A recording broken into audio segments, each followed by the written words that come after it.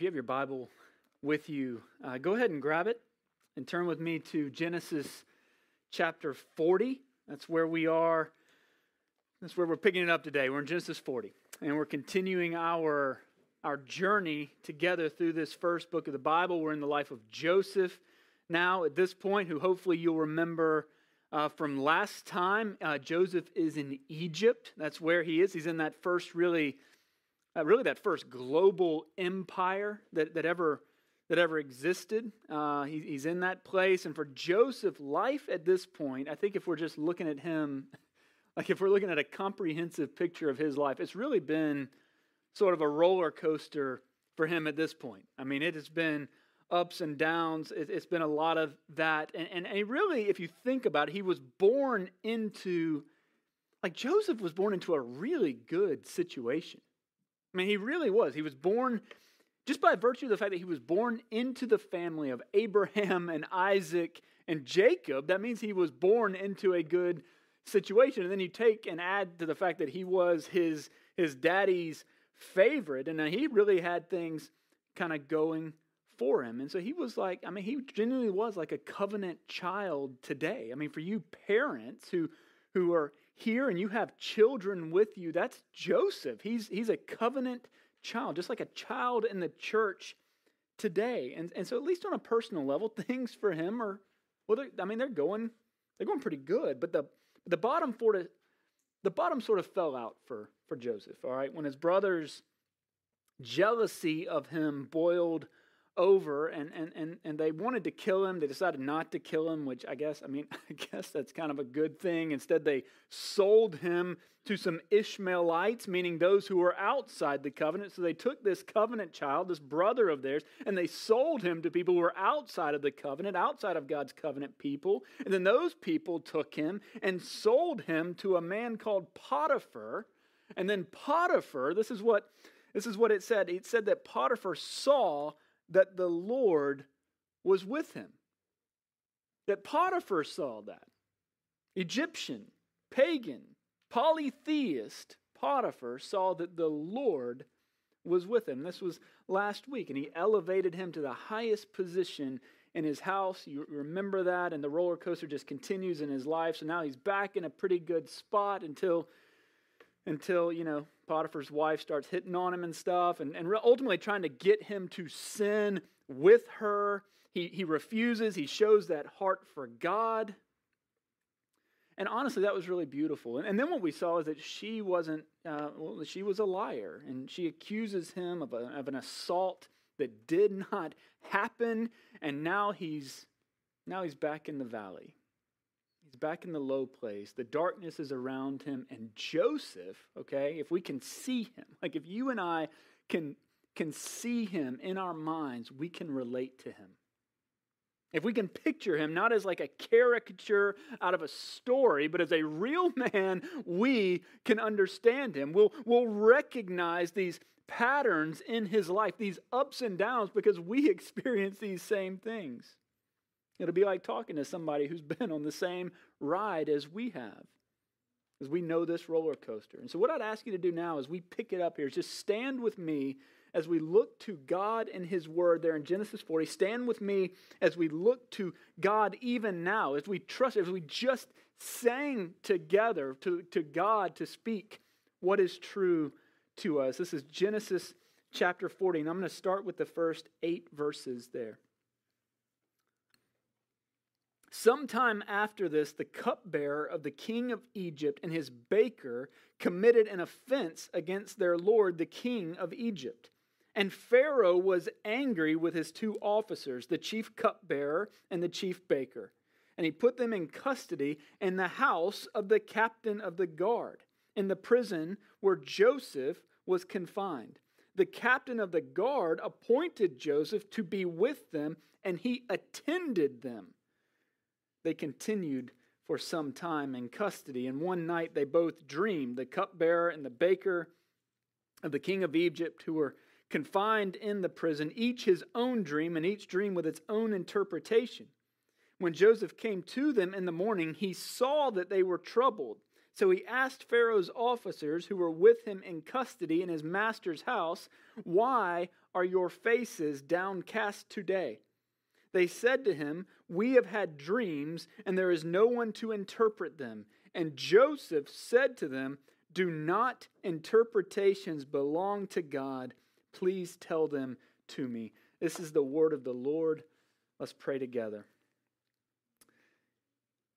Heavenly Father, we thank you for this time that we can be together, whether we are together here in person or whether we are together across the common grace channels of virtual and live streaming. However it is that we're gathered here this morning, Lord, thank you for being here with us. Thank you for hearing our prayers. Thank you for speaking your word. And Lord, now we ask that you would help us to receive it. That you would give us ears to hear, that you would give us eyes to see, and that you would awaken our souls this morning, that we might know you, that we might be with you, or that we might love you. Will you do that for us this morning? We pray that in Jesus' name. Amen. You may be seated. At the end of chapter 39, as Joseph was there in prison, this is what it said. We read that the keeper of the prison paid no attention to anything that was in Joseph's charge because the Lord was with him. And whatever he did, the Lord made it succeed. That's a snapshot right there of Joseph's present situation. It's that Joseph is in the valley, in the shadow, right? He is in the pit. Just like his brothers had thrown him into a pit, thinking we'll just leave him there. Now he's in the pit that is the prison of the captain of the guard. What we're seeing over and over again in this story is that the Lord was there with him. And this is really, I can't emphasize this enough. This really is the key to understanding the story of this man's life. It's recognizing what Potiphar recognized. It's recognizing what the keeper of the prison recognized, that in the mess of life and in the storms of life, like in the pandemic, let's just bring this into our world. In the pandemic of life, in the fatigue of life, in the depression of life, in the loneliness of life, in the canceled holiday gatherings of life, and all the frustration and bitterness and angst and sorrow, the Lord is with his people. Period. Full stop. And so what that means here, okay, right now, what that means for us as we're here today is that today, this moment is not just an ordinary day. That today is not just an ordinary Sunday. It's not just another Sunday. As tempting as it is to think that, I know how easy it is to think that way. To think that this is just another day. It's just another time. We did this last week. We'll do it again this week. Some people are like, yeah, this week we're going to mix it up. We're going to stay home and watch it. Some people are like, no, we're being bold today, man. We're putting on the mask. We're going into the place. We're going to do this right. But I promise you, today is not just an ordinary day. You see, the story of Joseph demands that we see life not just from our temporal, limited perspective, but that we see life from the perspective of God, of the God who grants life to us. So today isn't just an ordinary day, it's a gift. Like right now. You're like, why are you yelling at me? It doesn't sound like a gift. Because I want you to believe this. I want you to believe that today is not just an ordinary day. Because we need a bigger vision, if I can just be straight with you. We do. We as a people, we as a church, we need a bigger vision of what life is. Because, again, I'm just going to say it. When Joseph woke up that morning in Genesis 40, the natural temptation for him would be to think that it's just another day. He's been there. We get the idea that it's been for some time, okay? We know that it's been what verse 1 calls some time. And so the idea is that this isn't his first day, all right? He's been there long enough. Here's what I'd say. Joseph's been in jail long enough to be used to it. All right, he's got some daily routines. He has a schedule. He knows the menu, right? And we know that he has, because he's been given them, responsibilities within the prison. And now he has some fellow prisoners. And then it says in verse 4, look at that the captain of the guard appointed Joseph to be with them, and he attended them. And they continued for some time in custody. Now, we need to remember, now, who's the captain of the guard? That's Potiphar. Potiphar is the captain of the guard. That's his position. We saw that back in chapter 39. And then we read that they continued for some time in custody. So this isn't day one for them either. They've been there for a while. Joseph knows these men. He does. And to be clear, this is not a promotion for Joseph, okay? It's not an honor to be the servant of the prisoners in prison. Can we just be like, when it says he attended them, that means he served them. So don't think that this is a high spot for Joseph. Joseph's not only in the prison, he's serving the prisoners. So I don't know that it gets any lower than that, honestly. I think that's about rock bottom for our boy Joseph. And so just like you on a Tuesday morning, or whatever your most mundane day is, when you're eating your honey bunches of oats or whatever it is you eat in the morning, you just know, now you know my favorite cereal. Nobody there sitting at that table or sitting on the floor, whatever they were doing, nobody there would have thought that this was going to be a historical moment. Nobody. Nobody who was living this story, not even Joseph, would have ever thought that you and I, or anyone for that matter, would be reading about this day thousands of years later. Reading this story. But you and I, we have a bigger picture, don't we? Like I'll just tell you, the reason we know we have a bigger picture is because we have it on the page in front of us. Like we know this is chapter 40 and 41's coming. So we have a bigger picture of life than Joseph did in this morning. It's like we've seen the trailer already. Like we know they've signed on for some sequels and this isn't the end of the story. They're going to pop back up. And we know that he is going to be instrumental, that Joseph is going to be instrumental in both the preservation and the multiplication of God's people. And so what that means is that even here in this prison, the Lord is with Joseph. And the Lord is continuing to mold him and to shape him and to fashion him and to renew him and to sanctify Joseph for the purpose of his own redemptive will. This is Joseph's preparation for preservation. It's God's continued faithfulness to his servant to equip him for the mission into which he has not only been called, but for which he was born, for which he was created. And if we can be honest, if given the choice, Joseph would not have chosen this path for himself, right? Joseph would not have picked this journey. And some of us can relate to that. There's not a soul in here who would have designed this year to look like what we have found. There's not one of you. There's not one person here going, you know what, I really kind of like things. This has really been a good run for us.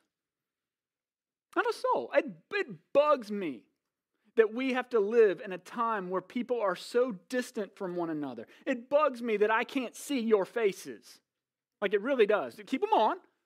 Just being honest. It bugs me. Like, doesn't it bug you that there are people right now who, because of either health or fear or whatever, cannot be here and be present with us? Like, this is painful for us. Our leadership has wrestled with this for months. How painful it is that we can't all be in the same room. Sorry, that wasn't in the notes. It's just being honest there. There's not a soul in this room who would have found it. And yet, here we are. This is camp, right? Of spiritual preparation. And that's Joseph in the prison. He doesn't want to be in this situation, but since he is, here it is. But since he is in this situation, he's going to continue to serve and he's going to continue to keep a heaven-focused perspective on life on earth. And I'm going to do something here that's going to get me in trouble, but it needs to be done. It's long overdue. You see, and so I'm going to call out individuals now. So some of y'all are about to get uncomfortable. All right? There are two ladies here. Some of y'all don't know this, but I'm going to tell you, there are two ladies here. One of them's actually in the nursery right now. There are two ladies who come here every single week. Every single week. In the midst of pandemics, when they're undergoing cancer treatments, like I can't make them stay away. They come, and you know what they do? They don't come and sit and drink coffee. They don't come and play on the piano, which is kind of fun to do when nobody else is here. Come in here and just, like, I'm not good, but it's fun to do. They don't do that. What they do is they come every single week and they submit themselves to the lowest possible role by serving as the custodians of this church. So here's what that looks like. They come and they pick up your coffee cups. They come and pick up your worship guides. By the way, we'd love for y'all to take those home with you. You can use them for your own devotional life. That's why we print them and give them to you each week. They come and do that. They come and vacuum the entire building. They come and Windex the windows. They come and wipe down door handles to make sure with Clorox wipes so that you don't catch coronavirus from a surface, which evidently I don't think you can. They do that to protect the families, to serve the families of Rivercrest. And they take time. Every single time they come, here's the fine print on it. Every single time they come, they also stop and encourage my heart. Every single time. And they don't do it for glory. Like, we've never put their picture on social media and be like, hey, celebrate these champions of the faith. We've never done that. We probably should. They don't do it for recognition. They do it because they have hearts to serve, and they absolutely refuse to let uncomfortable and inconvenient circumstances stop them from serving. They also refuse to let me carry the trash out. I try every single week, and they fight me on it. I could say the same thing about the people who show up here every Wednesday night to prepare to lead us in worship. And then show up here while you're still asleep or drinking your coffee or hanging out at the house, and they show up here on Sunday morning to prepare to lead us. Like, I want to just say this. If you see someone here or back there in the back, they're probably busy and they're looking at me like, please don't point us out. But you see them back there. They hide in that big wooden crate back there. If you see one of them and your first thought isn't immense gratitude and thankfulness, you need to check your heart. You really do. We are surrounded by servants of God. Because I can say the same thing. Listen, I can say the same thing about the men and women who continue to faithfully lead small group Bible studies every single week. I could say the same thing about the families who are opening their homes to faithfully continue to open their homes to our community groups. And I'm going to press on you a little bit because they won't. But if you see someone serving in some capacity that you either cannot or will not, please go give them a fist bump, tell them thank you, and ask them how you can get connected. If you come up to me and say, something sounded a little off pitch this week, I'm going to choke you out this week. It's just not going to be a good one. I love you, but no. If you can't find it in your heart to serve beside the people who are serving, you need to look a little bit closer at Joseph. You see, we have these little lights all around us, and some of us, in the midst of the pit that has been this year, need to open our eyes. That's Joseph in Genesis 40. You see, when we find Joseph in these first verses, not only is he serving those around them, he's also concerned for their hearts. Look at verse 6. It says that when Joseph came to them in the morning, this is after they've had their dreams, and we'll get to their dreams. It says that he saw that they were troubled. He saw that they were troubled. He didn't just see his own situation, but in God's continuing work of growing him up, he recognized that they were struggling. And what did he do? He sit on the other side of the room far away? I mean, that's what I'd be tempted to do. Oh man, that guy's having a rough day. Let me just slide on over here. No, Joseph actually moved toward them. He moved toward them with compassion. And this way he reminds us, and it's so explicit, I'm just going to say it. He reminds us of Jesus, who sees us in our sinful helplessness. He sees us in our broken and wounded condition. He sees us in the affliction of our souls. And he doesn't move away, but Jesus comes running to us. He doesn't retreat, but he actually advances toward us. He sees us. Here's what Jesus does. He sees us hiding up in the tree like Zacchaeus, and he doesn't say, look at this idiot in the tree. He stops and says, why don't you come on down, let's go eat dinner. He sees us struggling on the shore like his disciples, and he doesn't ignore us, but he jumps in the boat to go fishing. He sees us crippled and desperate for help, but too proud to cry out. And knowing that, he still comes to us. And that way, Joseph points us to Jesus here. Now look at verse 9. Get verse 9 there. So the chief cupbearer told his dream to Joseph and said to him, in my dream there was a vine before me, and on the vine there were 3 branches. As soon as it budded, its blossoms shot forth, and the clusters ripened into grapes. Pharaoh's cup was in my hand, and I took the grapes and pressed them into Pharaoh's cup and placed the cup in Pharaoh's hand. Then Joseph said to him, this is its interpretation. The 3 branches are 3 days. In 3 days, Pharaoh will lift up your head and restore you to your office, and you shall place Pharaoh's cup in his hand as formerly, when you were his cupbearer.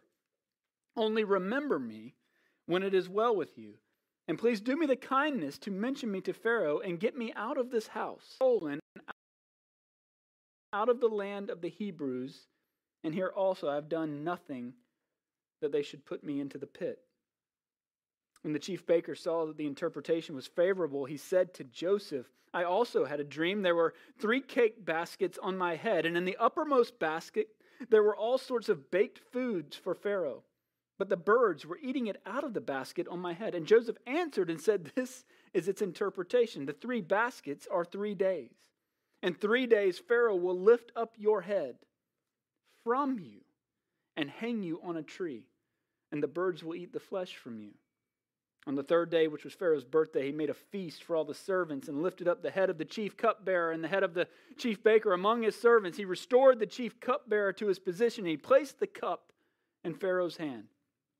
But he hanged the chief baker, as Joseph had interpreted to them.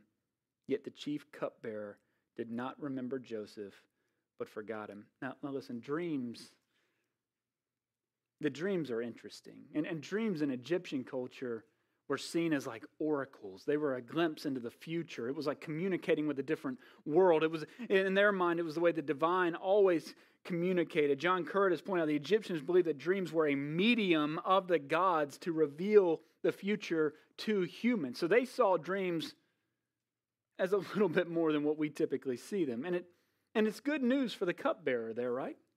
It's good news for him. He's basically saying, listen, you're going to be fine. This moment is going to pass. You're going to be back 3 days from now. You're going to be restored to the place of honor, restored to the place of privilege, restored to the place of respect. You're going to be back. This is good news for the cupbearer with nobody to appeal to. He has no higher power to appeal to because it's Pharaoh who put him there. He's in complete hopelessness. And that's when Joseph tells him there's going to be a liberation. Joseph tells him, look, there's going to be a restoration to your position. And if we can just be clear, this is the heart of the gospel message right there. It's that in your helpless condition, in the prison of your own sin, the King sees you. The King has compassion on you. The King himself has come to free you. It's that in Jesus, he's come to restore you to the place that you were meant for all along. That's what Jesus came to do. And like Joseph, he doesn't leave us alone in the mess, but he sets the example for us of grace and faithfulness. One commentator on this passage pointed out that through his life experiences, Joseph has been developing a redemptive edge. A redemptive edge, like the blade of a knife, like the steel of a knife being sharpened through these difficult times, through those dark times, those moments of suffering and loss, those times of discomfort. They're shaping, those times are shaping and fashioning They're fashioning us for the task that God has set for us. It's God lifting. This is God lifting the head of his people. You see, Joseph isn't looking to his circumstances. He's not looking to his status. He's not looking to his position for ultimate meaning and purpose in his life. He's looking to the author of life. There's a scene in Psalm 3. If you're familiar with the life of David, you'll remember this. He's the greatest king of Israel, but he had a lot of family problems. And in Psalm 3, David is fleeing from his son. He's running away from his own son who's trying to kill him. Absalom is that son. Absalom was the good-looking guy. Said he used to weigh his hair. I don't even know what that means. I obviously don't have that problem. And so, but Absalom was the man, and people loved Absalom because he was so good-looking, and he thought he was going to be the man. So he wants to kill David and take over. And David, like Joseph, becomes keenly aware of his situation. And here's what he says. This is Psalm 3. "O Lord, how many are my foes? Many are rising against me. Many are saying of my soul that there is no salvation for him in God." That's Psalm 3, 1 and 2, okay? "O Lord, how many are my foes? Many are rising against me. Many are saying of my soul that there is no salvation for him in God." And then he pauses. There's a Selah there in the text, right? A Hebrew call to stop and think. That's basically what that means. So when you do your little Bible study, your Bible reading, and you hit a psalm and it says Selah, that means stop and think. That means dwell here for a little while. And the people around him are telling him there's no hope. Does that sound familiar? People around him tell him, look, there's no hope. There's no reason to even keep on pressing. There's no salvation for you in God. And here's how David responds. It's really beautiful. Psalm 3:3 says this: "But you, O Lord, are a shield about me, my glory," and then don't miss this, "the lifter of my head." But you, O Lord, are a shield. You realize you only need a shield when somebody's coming at you? Like if you saw somebody just walking through Lexington or Columbia or Irmo carrying a shield just on that same Tuesday when you had your cereal, you're going to think they're crazy, right? I mean, we can admit that. Nobody goes around carrying shields. And David's acknowledging he's under attack. "You, O Lord, are a shield about me, my glory," and what? "The lifter of my head." And he says, "I cried aloud to the Lord, and he answered me from his holy hill." You're the lifter of my head. I know that the days are heavy. All right? I know that. I know your days are heavy. I know that you are burdened. I know that you are troubled. As we come to Thanksgiving and Christmas and such a strange year, there's just this sort of fog. Like there is a cloudiness hanging over everything. We are downcast. And the world is telling me that our only hope, here's what the world is telling me, that my only hope is based on of some pharmaceutical companies. But we know better, don't we? Yeah, our hope is in the Lord. Our hope is in the lifter of our heads. And because of what he has done for it, what he's done for us, you and I have much to celebrate. We have much to be grateful for because our Father in heaven has poured out his love on us in Christ. He has taken our sin. He has set us free. Like the cupbearer, he has lifted our heads. That's Colossians 3, that we've been raised with Christ. And so you and I, above all people, should be thankful. We, above all people, should be joyful, even in times of uncertainty, even in times of trouble, even in times of wearing masks, even in times of social distance. We, above all people, should be joyful. This is what Paul said in Philippians 4, that I have learned in whatever situation to be content.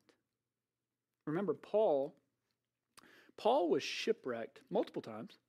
and on one of those occasions, also bitten by a snake. That's the worst day I can possibly imagine. The idea of being I hate snakes, all right? Hate them. If you ask my children right now, what's a good type of snake, they will respond, a dead snake. That's it. We crush all their heads.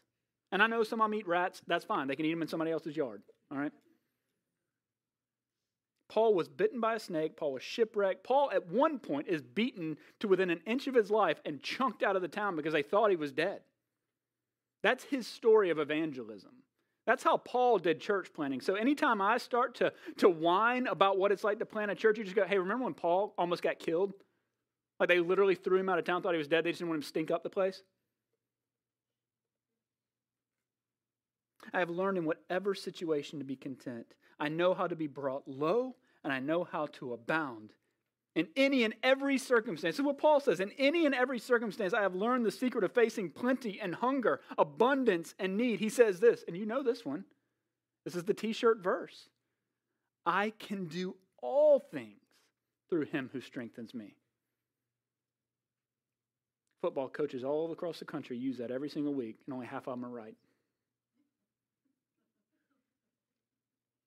Because we have been saved, I can do all things through him who strengthens me. Most roller coasters end up back where they started. You know that, right? You take off, you go up the hill, you go all around all the things, you end up right back where you started. You start on the ground, you end up on the ground. The world that you land on is just the same as the world that you started on. But it's not that way with us. It's not that way with you and I. In the midst of all the ups and downs, all the flips and all the turns and all the other stuff, God's preparing you and I for something greater. He's sharpening that redemptive edge in our lives. He's sharpening that edge in us for something more beautiful, something more beautiful than we have ever known. Christian, lift up your eyes. Look forward to where he is leading us, even now. And let's invite some others to join us on the ride. Let's bring them with us on the way. Let's pray together. Heavenly Father, I confess my fear to you. I'm afraid of the times. I'm afraid of the culture. I'm afraid of this moment. I'm afraid of... And so, Lord, I need you to be the shield around me.